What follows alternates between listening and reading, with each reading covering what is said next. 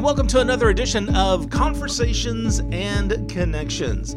As I like to say, the official podcast of the Family Crisis Center of East Texas. I'm Stuart Burson, the prevention coordinator for the agency, and a new year is upon us. Hopefully it goes a heck of a lot better than 2020 did. And with me today is Maria Villarreal. Did I get that right? Yes, you did. Okay. Yay! Well, just some hindsight before we get too started. Maria has been, since I've been with the agency now for a little over 3 years, Maria has always been Maria Sanchez. And she's always been just called Sanchez because we have like a dozen Marias working here. Mm-hmm. Yep. Then you had to get married and just screw the whole system up. And now everybody is having a hard time with my last And name. now I always have this pause now because she used to be Sanchez. Hey, Sanchez. And now it's like, hey, Villarreal. Such a fancy name. Anyway, Maria V. Villarreal is with me today. And something that I've never really talked about, and I don't know how much we as an agency have really concentrated on, and that's human trafficking. January is Human Trafficking Awareness Month. And Maria, first of all, I guess we should explain what brings you here to the show today, because it is Human Trafficking Awareness Month. What is your role in the agency? What is your job title, and what do you do? So I'm the sexual assault / human trafficking specialist. I've been doing this I've been here at the agency for 4 years. So before I got this position, I was a sexual assault services coordinator for about 3 years, and I focused primarily, only on sexual assault victims, helping them move forward, trying to see how we can help them and everything. Well, the position that I'm in now, it opened up last year, actually, I believe in November. And so not only am I focusing on helping sexual assault survivors, but I'm also focusing on helping human trafficking victims. And so it has been a journey. I'm very excited with the progress that we made. So yeah, that's what it entails of. I specialize in human trafficking survivors now. All right. So I think all of us at one time or another have heard that phrase or that word, human trafficking. And of course, leading up to preparing for this podcast, you and I have had several discussions about human trafficking and the differences between that and sex trafficking. So I know today we're really talking about human trafficking. I guess let's just start out with the definition. What exactly, when we say human trafficking, what are we talking about? So when we're talking about human trafficking, the first thing I want to say is that it's not like the movie Taken. So it's not like where victims are just walking down the streets or in the mall or something, and then somebody approaches them and they get kidnapped. I'm not saying that doesn't happen, but that's not what we tend to see. What we tend to see is that the trafficker tends to be somebody that knows the victim. So the definition of human trafficking, it involves the exploitation of a person through the use of force, fraud, or coercion. So there are a lot of different forms of human trafficking. And so I'm not going to get into all of them because we don't see all of them here in the U.S. and here in Texas. What we tend to see is labor trafficking and sex trafficking primarily. And I actually brought the formal definitions according to the TVPA. The Trafficking Victims Protection Act of 2000. So they define labor trafficking and sex trafficking differently. So the formal definition of labor trafficking is the recruitment, harboring, transportation, provision, or obtaining of a person for labor or services through the use of force, fraud, or coercion for the purposes of subjugation to voluntary servitude, peonage, debt bondage, or slavery. So basically what it entails of is that a person is providing some sort of service, like in the construction business or in a restaurant, and they don't get paid at all, or they get paid very little, or they only get paid through tips. And so what we tend to see is that debt bondage occurs, where, for example, the trafficker may be like, hey, if you come work with me, you only have to pay me $2,000 just for transportation, just for like the beginning of your journey to my workplace. And so they're like, okay, well, I'll pay you that much and everything. So because they're not being paid at all or being paid very little, they're not able to pay them back. And then not only that, what we tend to see is that debt starts accumulating. It starts going up because now they have to pay for rent. Now they have to pay for utilities, hygiene products, and things like that. So they tend to stay in that debt forever, and they can't seem to get out of it. Okay. So your job, I guess, you work with anyone. It's not necessarily, I know we're the Family Crisis Center. Everybody thinks about sexual assault and domestic violence.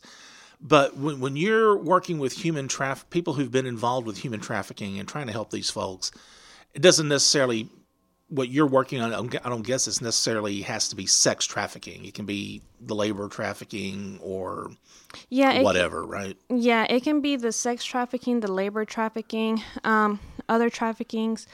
Other forms of trafficking that I'm aware of are like child soldiers, which obviously we don't see that here. What it's tend to see in like war-torn countries.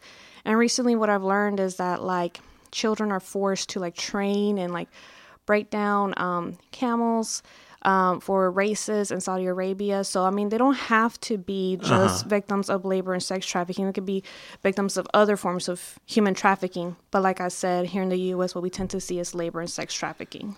Okay. And some of these folks, also when I hear that word trafficking, in my mind conjures up these images of people being transported miles and miles and miles away from their home. Is that the case, or is that, again, the Hollywood portrayal of trafficking? I feel like that's like you said, the Hollywood portrayal of human trafficking. Yeah. They don't need to be transported at all, actually. They can be trafficked in homes. So someone from East Texas can be trafficked just in East Texas, and it's still trafficking per se. Mm-hmm. Okay. Yes. All right. So I guess that almost kind of answers my next question, but I still want us to go over that. As why do we need to be concerned about human trafficking here in East Texas? Again, and it may be Hollywood's fault or just the stories that we hear. We think of human trafficking, and it happens in metropolitan areas and the big cities and things like that. But obviously, there's a need for someone like you to be here in East Texas. So why do we need to be concerned about that here? So the reason why is because it is happening here. It's not just happening internationally or in big cities, like you said. It's happening here. And if you look at the Red Triangle in Texas, which is an area of where most of the human trafficking reports are coming from. So it's from the Dallas, Houston, San Antonio area. We're actually right outside of it. We're still in the little shade of red. So we're not in the triangle, so to say, but we're still right outside of it. Okay. And it is happening here, like I said. And I actually found out years ago that the Nacogdoches, Lufkin area is considered like a pit stop for traffickers. So they go through 59 to transport victims. And I know we originally said that they don't need to be transported, but they can be. So that's why we need to be concerned, because it is happening here. We're getting more and more victims, survivors of human trafficking. Okay. All right. And when you say for anybody who's actually not here in East Texas, when we say go through 59, that's Highway 59 that goes from Laredo, I guess, all the way up through Houston is probably what we're familiar with. Then on up, it's State Highway 59. So what services so there's a need for your services that you provide here in East Texas. What services does the Family Crisis Center provide in regards to human trafficking? And I don't know if it's fair to say victims. I know in domestic violence and sexual assault circles, we try to use the word survivor. We try not to use the word victim. So I'm assuming that's kind of the same nomenclature for the human trafficking world.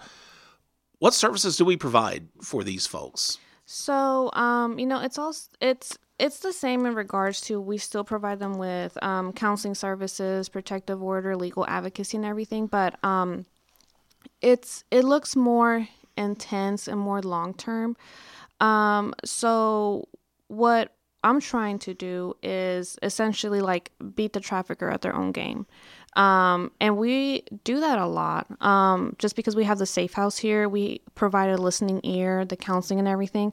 But one of the things that we're looking into is becoming a CSA advocate. It stands for Commercially Sexually Exploited Youth. It's where I will be working with people up to the ages of 22 to provide that intense care, the long-term care. And so what it entails of is that it will be a more personal level, more intimate, more comfortable, where like I learned that a CSA advocate can take them out for lunch, can take them out for dinner, can buy them groceries, can transport them from here to El Paso to Houston and things like that.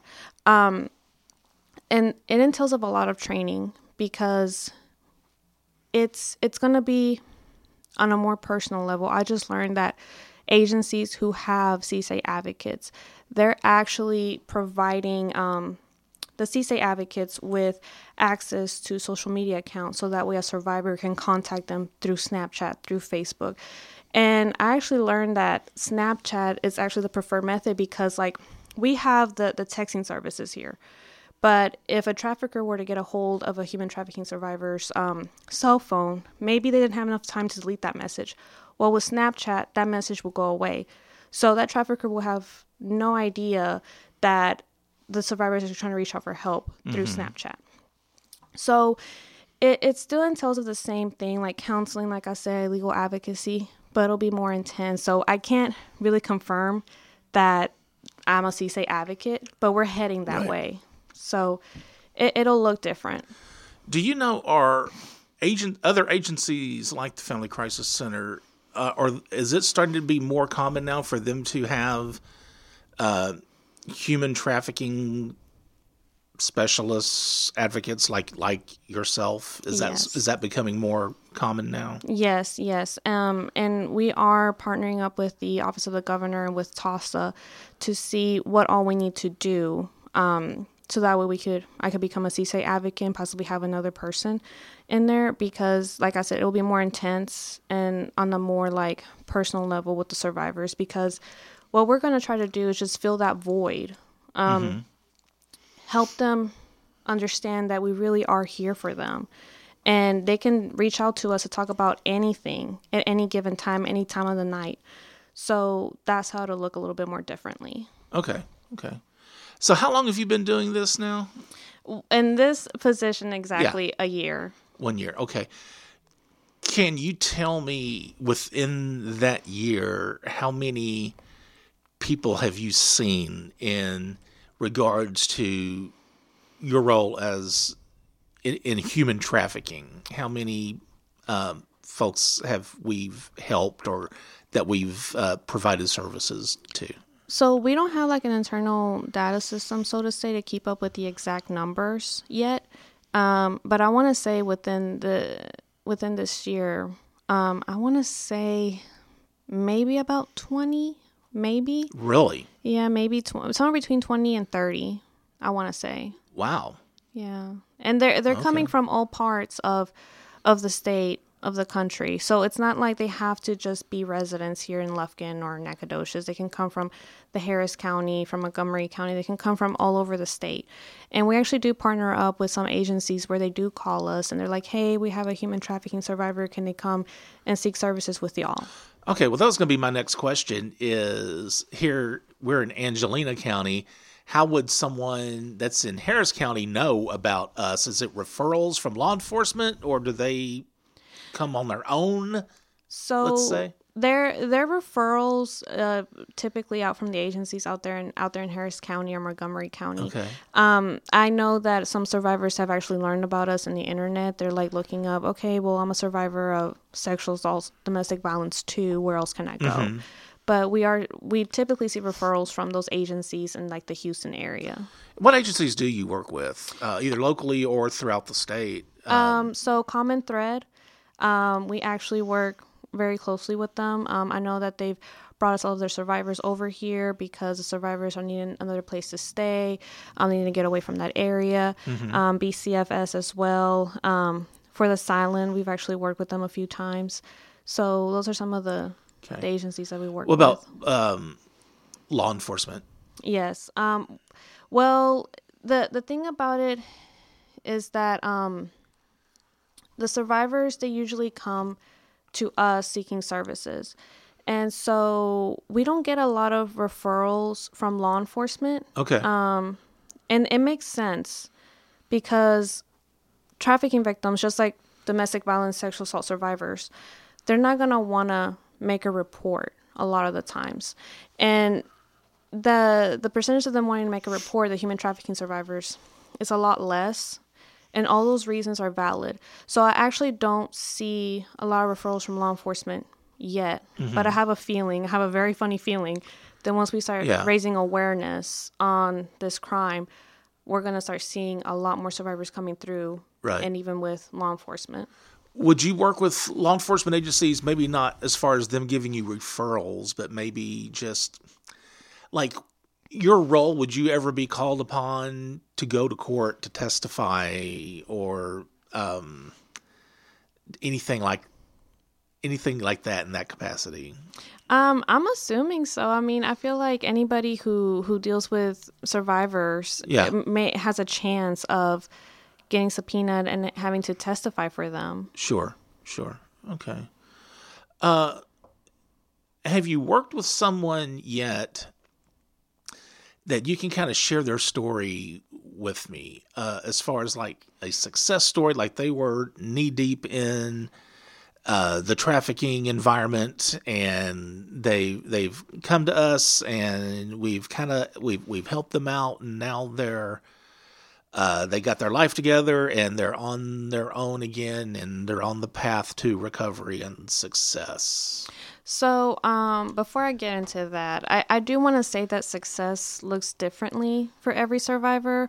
Some survivors, they may just want to get counseling, and that's it. Other survivors, they may want to get a protective order. They may want to make a report. They may want to come to the safe house, get housing and everything like that. So I can't really put my standards of success onto them because it looks different for everybody. And if they just want to get counseling, that is perfectly fine. I'm here to make that referral. Yeah, sure.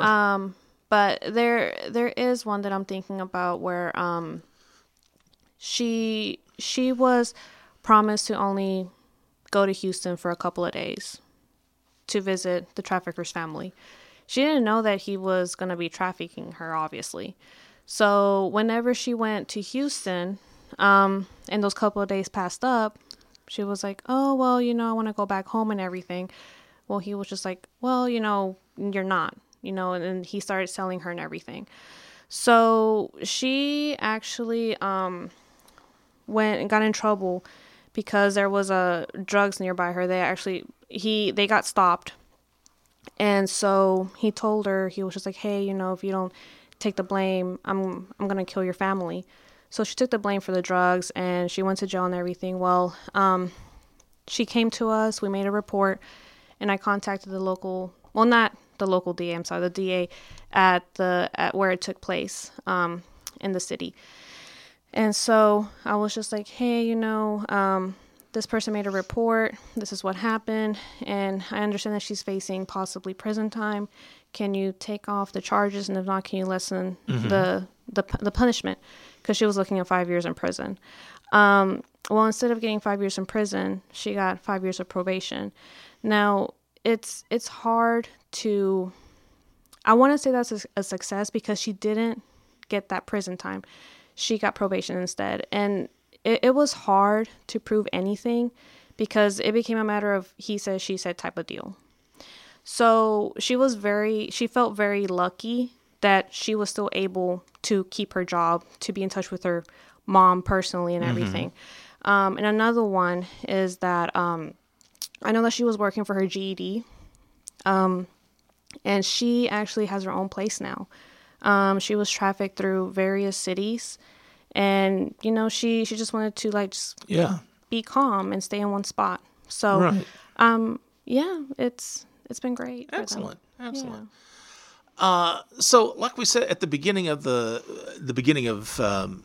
show here when we first started, January is Human Trafficking Awareness Month, and we decided when we when Maria and I were talking about doing an episode of Conversations and Connections regarding human trafficking, it's such a big deal, and there's probably so much to cover. We decided we're going to devote the whole month of these episodes to human trafficking. So this is just one of 4 shows that we're going to do talking about human trafficking. We're going to have other folks on along with Maria to talk about it. But what I want to touch on is maybe some events that we have coming up in January to mark the occasion. What's in the books? What are you working on?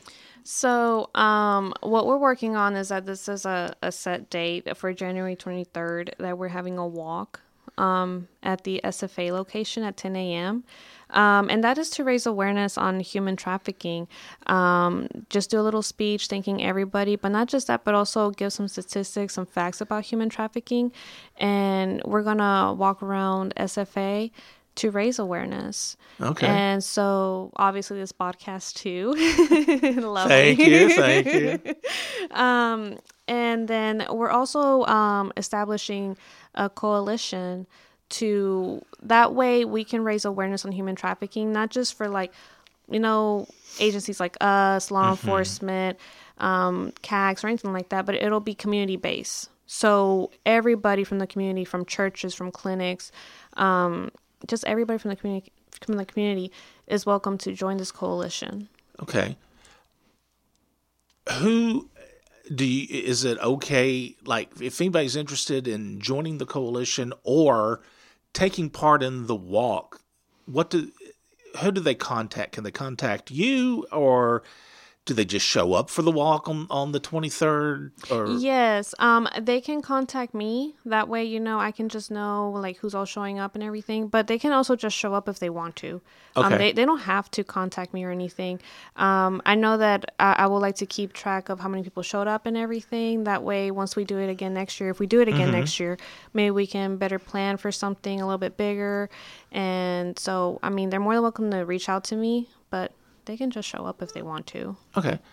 And when we wrap things up, we'll maybe share your email and, of course, our hotline, where I'm going to go ahead and say, if they call the hotline, they can whoever answers, they can tell what they're wanting to do, and they can get a hold of you that way. Obviously, and I ask a lot of people who are in direct care who've been on the show, because I just think it's another interesting part of your job. The job you have can be, I'm going to just assume, stressful. You see a lot of ugly things in the world. How do you deal with work-related stress that you might encounter? Like, at the end of the day, what do you do to separate what you've done at work? Because also you're a sexual assault advocate. You do all these other things also. What do you do to kind of decompress maybe at the end of the day? Well, it's funny because I don't like decompress at the end of the day, so to say. I kind of started off at the beginning of the day, if that makes sense. Because, I like to work out. That's my way of decompressing. But the funny thing is that, and I've tried doing it after work, but I'm just not an evening person. I'm just not. So you're one of the, do you get up like at 5 in the morning? 4. And go, shoot. So, and you're at the gym like at the crack of dawn. Yes. I was actually at the gym this morning. Wow. Yeah, so that's my way of decompressing. I also I like to spend some alone time, if that makes sense. I know that maybe No. I get it. Sure. No. I know that some counselors don't recommend that, but alone time for me, that's my way of recharging. Yeah. So I'm just thankful to have a husband who isn't trying to always be all up in my business, but being being alone, that is my way of decompressing after work. All right. What made you decide, little Maria, where'd you go? Where are you from? Where'd you grow up? I'm actually from Mesquite. I'm from the Dallas area. Okay. So little Maria in Mesquite trying to decide what she wants to do with her life, and you graduate from high school. What made you decide to get into the social services realm and to pursue? You just recently got your master's, probably about a year ago, I guess, right? Yeah. What made you decide to pursue this line of work? Well, it's funny because I never intended to be in the social services field. I remember growing up, I wanted to be like a real estate agent, and then I wanted to be in the Army.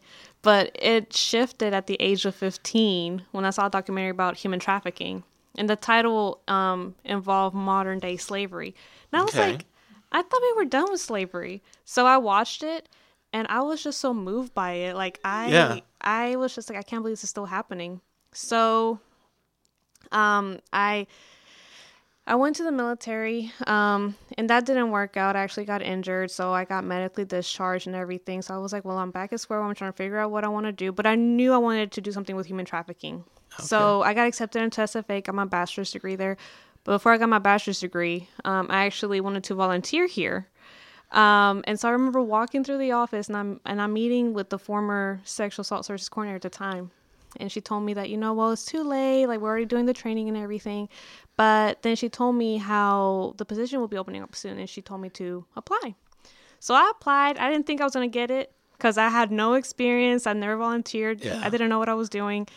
But I'm just thankful I got the job. And that's cool. That's how I stayed. Did you intern here or anything? No. Okay. Nothing. I know a lot of folks who intern wind up working here. So I didn't know if that was your story as well. No. Okay. Awesome. All right. Well, thanks a lot, Maria. Of course, we're going to be doing this 3 more times. Maria will be on with us at the next episode as well. We're going to continue this conversation and go a little deeper. And we have some other guests from outside the Family Crisis Center that will be on here from law enforcement to further have this discussion. And I can always tell wherever I'm at in this building where Maria has been, if she leaves her Selena cup, who she has her Selena cup with her. Yes, big Selena fan. Basically, she's a big Selena fan. So I can always tell, well, Maria's been here. She left her cup. I know that's Maria. All right. Well, listen, if you have any questions regarding human trafficking or if you want to get in touch with Maria, if you don't mind, give us your email address. Somebody wants to reach out to you, I guess specifically about the coalition. How can they get a hold of you through email?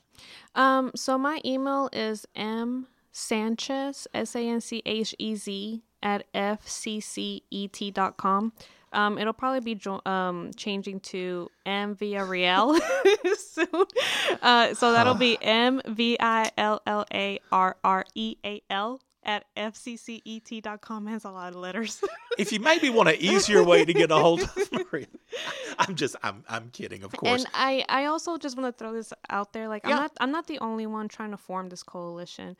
We do have a volunteer advocate. Her name is Amy Smith, who is also helping me form this coalition. Okay. So if anybody has ever heard of Amy Smith, you can also reach out to her or reach out to me. All right. And again, if you have any questions or comments and want to reach out to us through email regarding Conversations and Connections, we do have our own email. That's conversationsandconnections@fccet.com. And also, if you feel like you need our services for any reason, or if you want to call to reach out and get in touch with Maria, we do have a 24-hour hotline that is answered 7 days a week. That number is 1-800-828-7233. That's 1-800-828-7233. And again, we'll pick up the conversation next time on Conversations and Connections. And remember, be the voice, if not for you, for someone else.